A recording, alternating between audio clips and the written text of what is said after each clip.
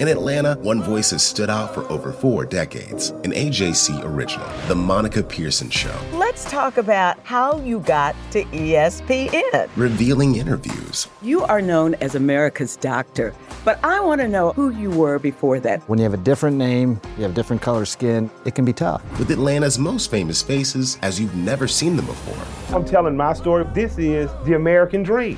The Monica Pearson Show, streaming now on AJC.com. Donald Trump has been indicted in Atlanta. We have so many court dockets to follow, but we haven't really seen anything yet. The Atlanta Journal-Constitution has covered every moment of this historic case. I've been writing about this investigation for 2.5 years. Our team is led by reporters Bill Rankin and Tamar Hallerman. Follow our coverage on AJC.com and listen to new in-depth episodes of the award-winning podcast, Breakdown, the Trump Indictment, only from the Atlanta Journal-Constitution.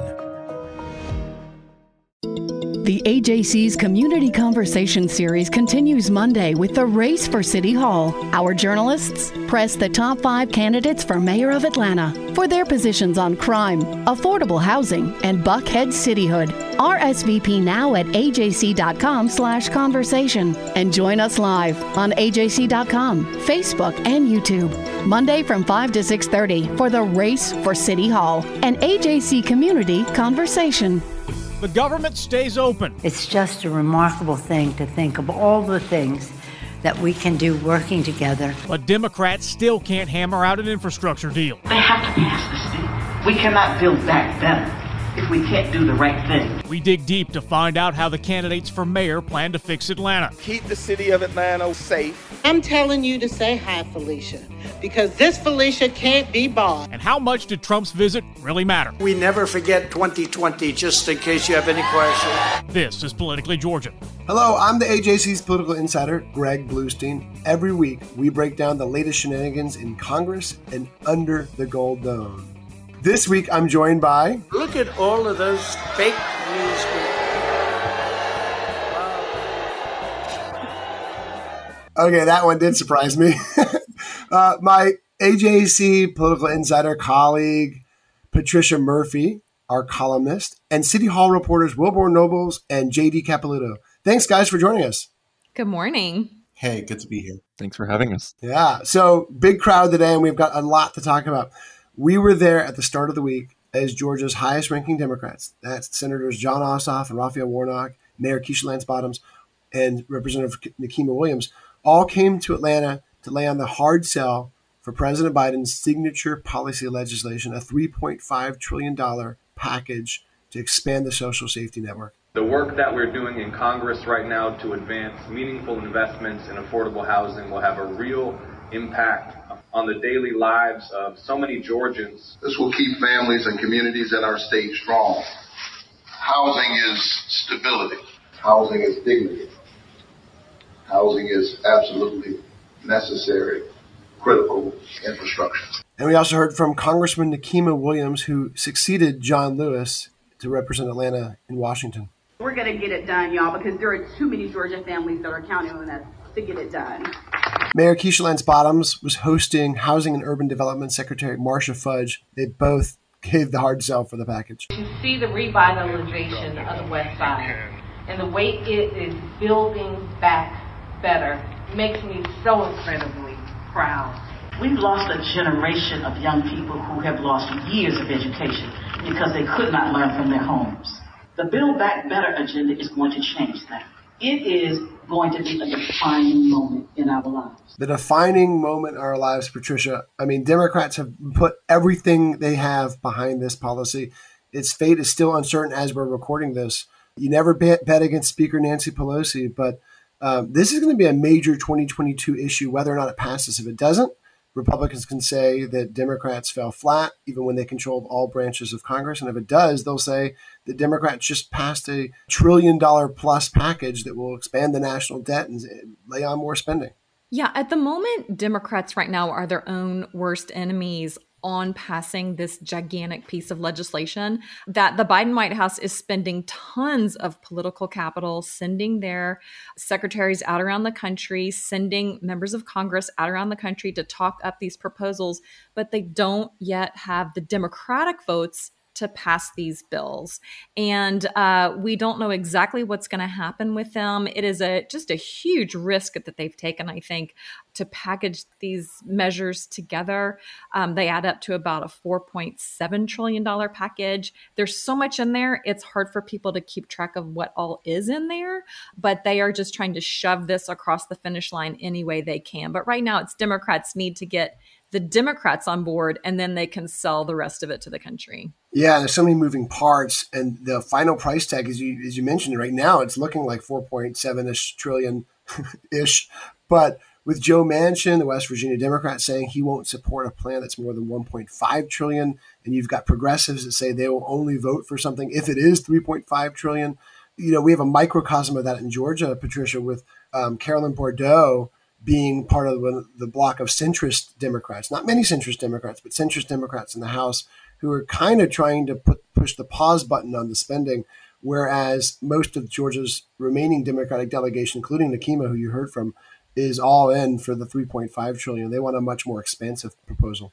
Yeah, Carolyn Bordeaux, I think, has taken probably the biggest risk of any Georgia member so far. She really stuck her neck out several weeks ago and said to House Speaker Nancy Pelosi, along with, as you said, a small group of centrist Democrats in the House, we don't want to move forward on this larger package without a guarantee that we'll get a vote on the infrastructure bill. That infrastructure bill is roads, bridges, all the traditional things you think about, and it's passed the Senate. So Bordeaux said, I'm not doing the bigger one until I know there's going to be a vote on the smaller one.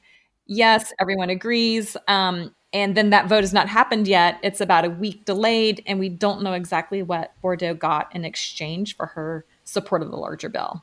And Wilborn, a lot of Georgia Democrats are putting a lot on the line. They're putting their political capital behind this, and none maybe more significant than Mayor Keisha Lance Bottoms, who is one of Joe Biden's earliest supporters in the state and in the South, really, and has continued to be one of the biggest cheerleaders for this package. And you heard what she said a few minutes ago. I mean, she still, even though she's not running for re-election, her political fate, her future, and the rest of her administration is really tied up with Joe Biden's agenda. Absolutely, Greg. And, just listening to all these different Democrats speaking about the importance of this infrastructure deal, I mean, it affects so many aspects of the public services available in Georgia, right? You see it all the time. If you browse through her social media, she spends a lot of time just responding to folks, telling them, hey, we're dealing with a gap of services. We don't have a lot of folks who can respond to all these emergencies. She's always responding to folks complaining about potholes. So the idea, right, is that these federal dollars can help fund more workers to get on the streets to literally fix our potholes. And part of that infrastructure issue is, housing, right? Senator Warnock, he said housing is absolutely necessary. He called it critical infrastructure. And we know that landlords in 5 core counties have filed for nearly 11,000 evictions. That's more than the same period last year, but still fewer than 2019, according to our reports this week. And we are about a month away for that race to succeed Mayor Keisha Lance Bottoms. And JD and Patricia, you were at a press conference just a few days ago for the forces that want to create a new Buckhead City. This is one of the dominant themes of the race. It wraps in crime, it wraps in race, it wraps in economics, it wraps in all sorts of different issues that are really shaping the race for City Hall. JD, talk about where that Buckhead City Coalition movement stands right now. Right. They're really trying to push ahead and have some momentum going into this upcoming November special session of the General Assembly. And the big announcement that they had at this press conference this week was that they fully intend to have hearings on the bill that would create a ballot referendum for Buckhead City. And so they said that they got the okay from the chair of the local government operations committee in the state Senate to hold these hearings on this issue. So they're very excited about that and plan to, discuss kind of the nuts and bolts of what Buckhead cityhood would look like in front of this committee, which would be a crucial step for it moving forward under the Gold Dome. And they hope to also have House hearings as well. Buckhead is alive, but behind the scenes, there is much going on in Buckhead that is not good for us. Our taxes continue to go up while our city services go down. Violent crime is through the roof here in Buckhead. That was Bill White, who leads the Buckhead City Committee. Now, Patricia, I'm a paranoid veteran legislative reporter. I've heard a lot of talk where lawmakers say, hey, this will never happen during the special session. Don't worry about it. And then it happens. And so I don't think that Buckhead City would come up for a vote during this 3-week special session, but it's also a 3-week special session that is totally devoted to redistricting. And there's a lot of lawmakers who have some idle time on their hands. And that's where folks get paranoid. And when I asked the governor's office about whether or not his proclamation ruled out a Buckhead City vote, they said, no, it's kind of written kind of vaguely to allow some local legislation. So again, I don't think it will happen this special session, but I do think it will certainly come up in some form or fashion for debate next year's General Assembly session. And what strikes me, Patricia, is that how many state elected officials are getting involved in this. I mean, usually cityhood movements are local, but in this case, no lawmakers who represent Buckhead or the city of Atlanta, for that matter, support this push, but a bunch of Republicans do. We heard Senate candidate Gary Black endorse it. Burt Jones, who's running for lieutenant governor, endorses it. Matt Brass, Brandon Beach, the governor's floor leaders. And when I asked the governor himself, he was like, well, I understand why people think it's a good idea. He's not quite endorsing it yet, but he's certainly not closing the door on it. No, that's exactly right. Not only does this effort not have the support of Buckhead's own legislators and lawmakers or Atlanta's lawmakers, it's going over the vocal opposition of those senators and House members. And I spoke with Jen Jordan and Sonia Halpern, who both represent Buckhead this week, and they both said, they're not even remotely neutral. They are actively opposed to it. And they said they are working on getting their message together. I've been really struck at how organized and how sophisticated this Buckhead movement has been. They have some really aggressive lobbyists, a very aggressive PR effort. They have hand-delivered 2,000 signs already to yards around Buckhead. So they are really pushing this momentum. And when we think about things that we don't think will happen in a special session, you got to put Buckhead in the maybe category just because they've been so sophisticated at dropping these things at the last minute when it's very hard to slow them down. And so the Buckhead legislators and lawmakers, I think, are trying to get their act together at this point to have a more united vocal opposition. But so far, it's those lawmakers from outside of Buckhead really pushing it. And their message is, look, we're not telling Buckhead what to do, but just give people the right to choose for themselves. And so in the absence of a coordinated argument against that, and with an opportunity to really stick it to Atlanta, you could see Republican lawmakers going along with this in a way that was hard to imagine a year ago. And look, not so long ago, I remember religious liberty. I remember legislative leaders saying, religious liberty will never come up for a vote. I remember legislative leaders saying, snub the Delta, taking away Delta's tax break will never come up for a vote. And hey, these things can sometimes happen. Now, Wilborn, tell us about how this debate is shaping the contours of the mayoral race, because all the top candidates are basically pledging that under their leadership, Buckhead will not secede. Absolutely, Greg. So all of the candidates agree that the residents of Buckhead are right to voice their grievances. At the same time, crime is not a singular issue in Buckhead, right? The old saying goes from Bankhead to Buckhead. So point is, everyone's dealing with crime, and the candidates will tell you, crime isn't going to end if we just create a new city limit. And they say this because the money at stake is super substantial, right? The real estate and economic development consultant KB Advisory Group did this report in August on a Buckhead de-annexation, and it found that the Atlanta Public School District would lose an estimated $232 million in its district budget a year. And so that's just the school district alone. I mean, if you're looking at Atlanta, the net fiscal loss is an estimated $80 million to $116 million annually. So it's a big deal if Buckhead creates its own city. So JD, you and Wilborn are going to be paneling a debate on Monday that you guys all our listeners can sign up for on AJC's Facebook page, and they'll be all over the AJC.com website.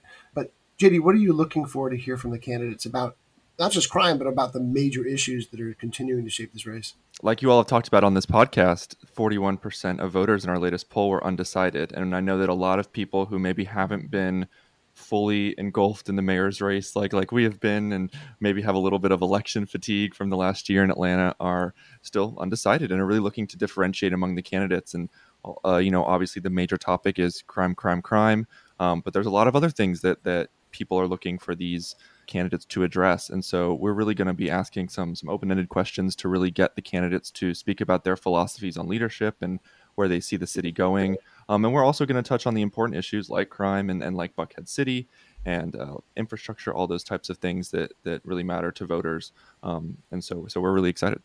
I can't wait. And Wilborn, what are you looking forward to at this debate? Because you both had the chance to pepper these candidates with questions, but this will be a different forum. Yeah, I'm trying to get these candidates to really go beyond, pardon my language, the boilerplate responses they get. I mean, they've done dozens of these forums already, right? So at a certain point, they kind of know what to say if they hear the topic of crime comes up. Well, look, we know that the Atlanta City Detention Center cost a lot of money to taxpayers to keep it open. We know it's mostly empty and holds nonviolent offenders, mostly nonviolent offenders. We know the city initially looked to negotiate with Fulton to alleviate their jail overcrowding system. But still, we want to know, where do you really stand on this? Why do you support it being open? Why do you support it closing? So we just hope to get beyond what folks have said before. We want readers and residents to really hear what the candidates really have to say about these issues. A lot of our questions are going to be about specific policies and plans and things they would do in office. So getting past kind of just the generalities. Yeah, they'll have a chance to go into the nuances of their policy, because that's the beauty of a debate and not just one of those quick hit forums where it's just like that. Well, coming up, we're going to talk about the fallout from former President Donald Trump's trip to Perry. This is the Politically Georgia podcast. We journalists at the Atlanta Journal-Constitution want to take a minute to thank our subscribers. Because of your support, we were able to make this podcast available to everyone. Our reporting and local journalism is because of subscriber support of our newspaper. If you are not a print or digital newspaper subscriber, join us. Go to AJC.com and sign up today. Thank you, and continue to follow our reporting in the Atlanta Journal-Constitution and online at AJC.com. Thanks to our boss, Leroy Chapman, for that message. And JD mentioned election fatigue. Patricia, the election, we both probably have election fatigue, but the election in 2020 isn't really still over, according to former President Donald Trump. We both covered the rally at the state fairgrounds in Perry, where, look, this was the lead quote in your column this week. We never forget 2020, just in case you have any question. We're not forgetting 2020.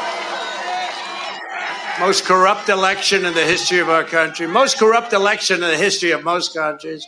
To be followed by an even more glorious victory in November of 2024. We're going to have a big, beautiful victory. And the former president is still so mad at Governor Brian Kemp that he's basically endorsing Stacey Abrams. When Stacey Abrams says, I'm not going to concede, that's okay. No problem. Oh, she's not going to concede. She's not going to concede. Of course, having her, I think, might be better than having your existing governor, if you want to know the truth. Might very well be better. So, Patricia, the headaches continue for Brian Kemp.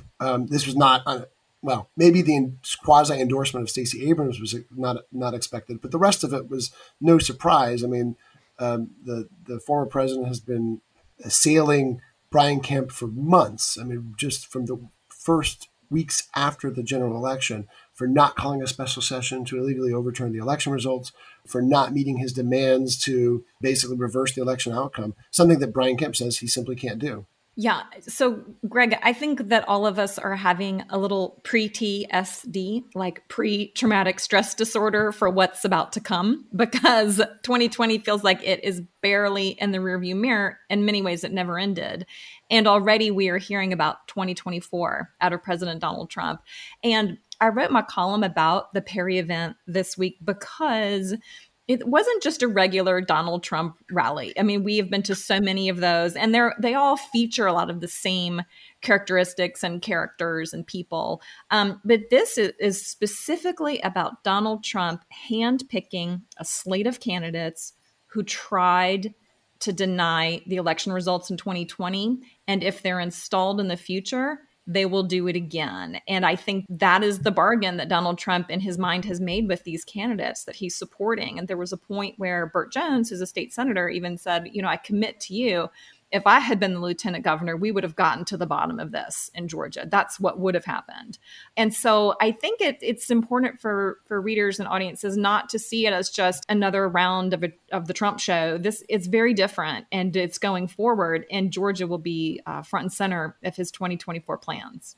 He's endorsed about 40 candidates around the nation, but 3 of them are in Georgia so far, among the highest of any state. And he's also disavowed 4 Georgia politicians: Lieutenant Governor Jeff Duncan, Butch Miller, who's running for LG, Secretary of State Brad Raffensperger, and of course Brian Kemp. And Kemp is trying to play this in an interesting way, right? He knows he can't attack Trump because he won't win that fight in the Republican primary. So instead, he's just kind of trying to change the subject, and he's kind of vowing his allegiance to Trump's agenda while not saying a single bad word about the former president. I think Brian Kemp is really the most fascinating politician that we have almost on the national scene right now, because we have heard again and again, why won't Republicans stand up to Trump? Why won't Republicans stop what he's doing? And Brian Kemp really has stood up to Donald Trump, but is also working to get reelected and has not been critical of the president. And so one thing that we know about Brian Kemp right now is that his fellow Republicans aren't making it easy for him.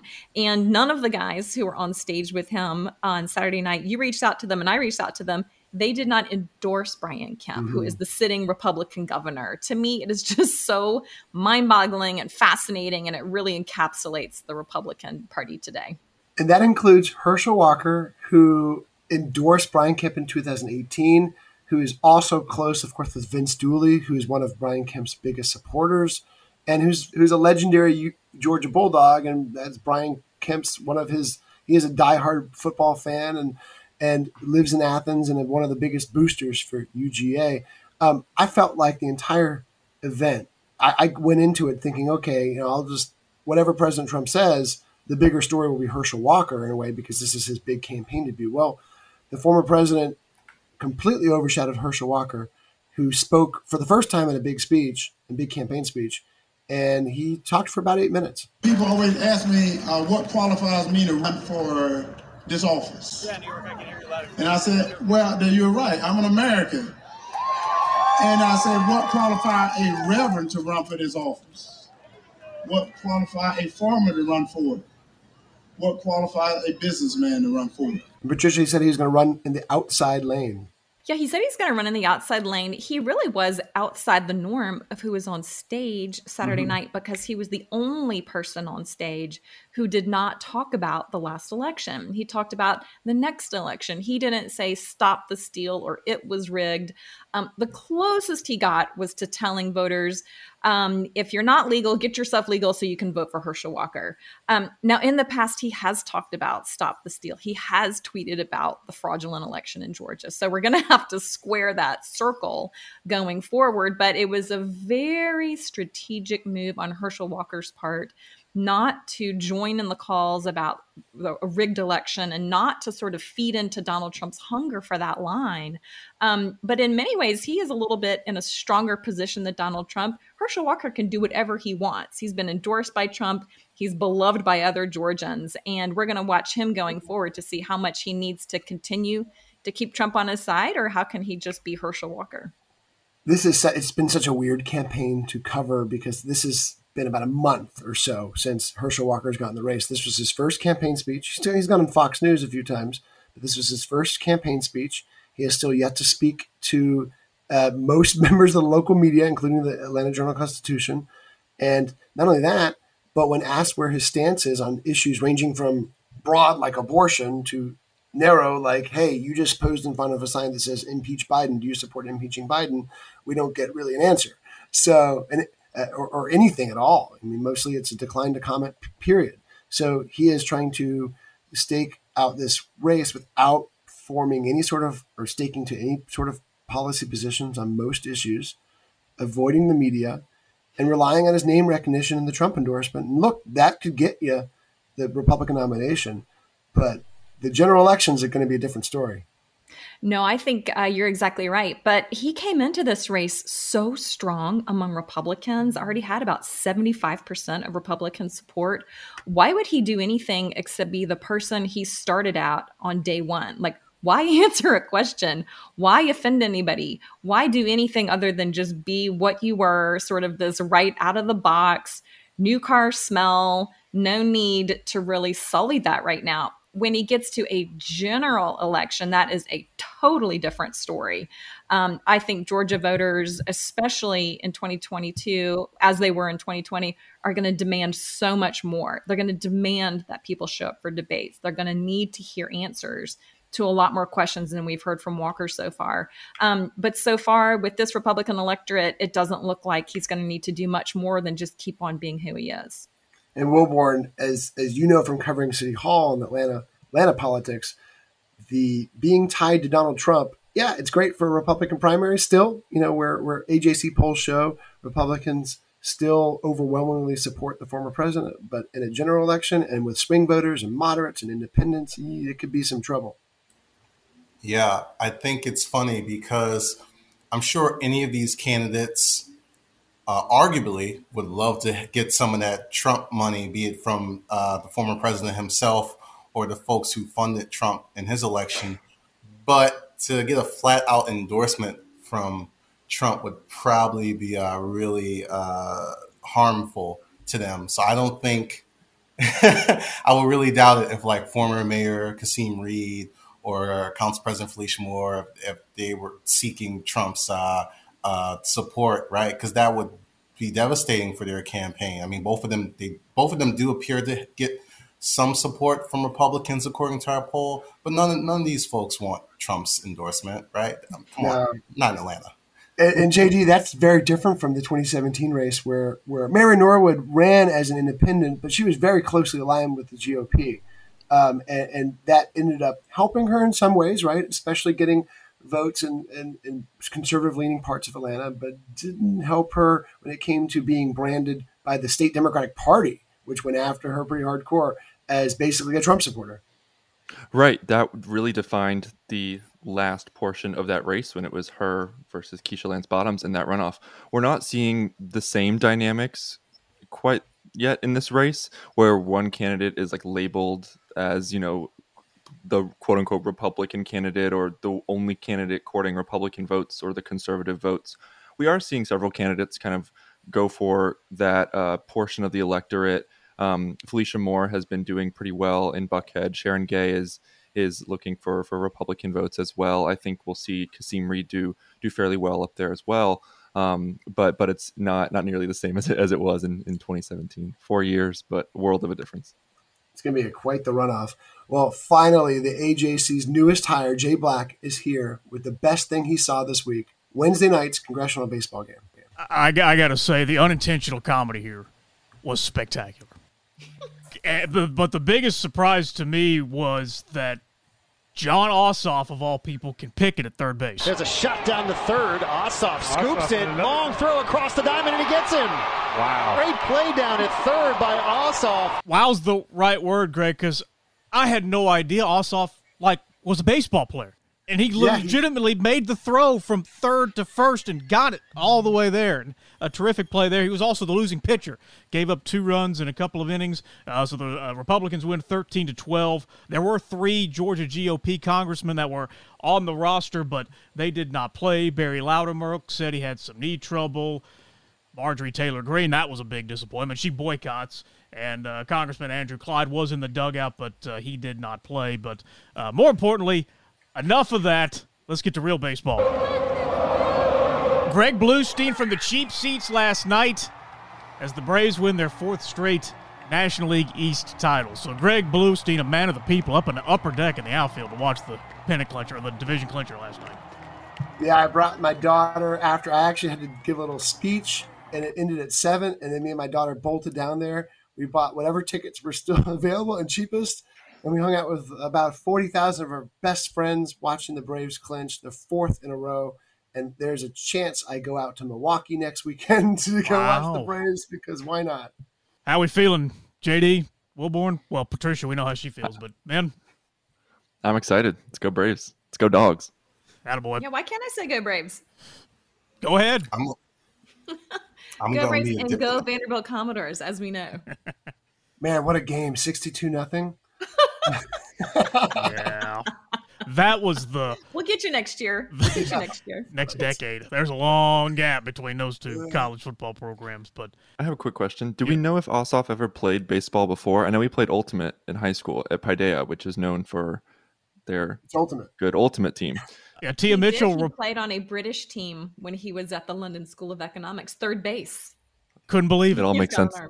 So we'll have complete coverage of the Braves playoff run in the paper and on the AJC.com as well. But the Braves will take on the Brewers in the division series next week. Well, thanks, guys, for joining. And we always love the sports talk at the end. I know Patricia's a huge UGA fan. That's the next podcast we're working on is Inside Braves Baseball with Patricia Murphy. We'll get her recap of Georgia-Arkansas coming up shortly.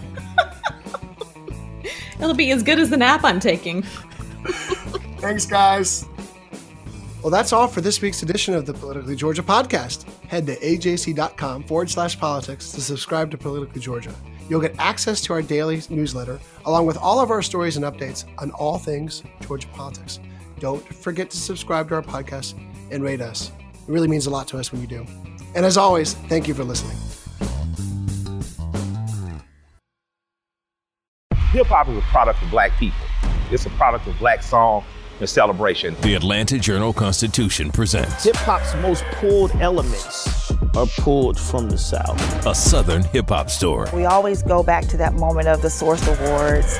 Everybody wants your rhythm, but they don't want your blues. The biggest names in hip-hop. Atlanta is still the mecca for hip-hop. 50 years. No one can deny one film. The power of the South now. The South got something to say. Streaming now at ajc.com/hiphop.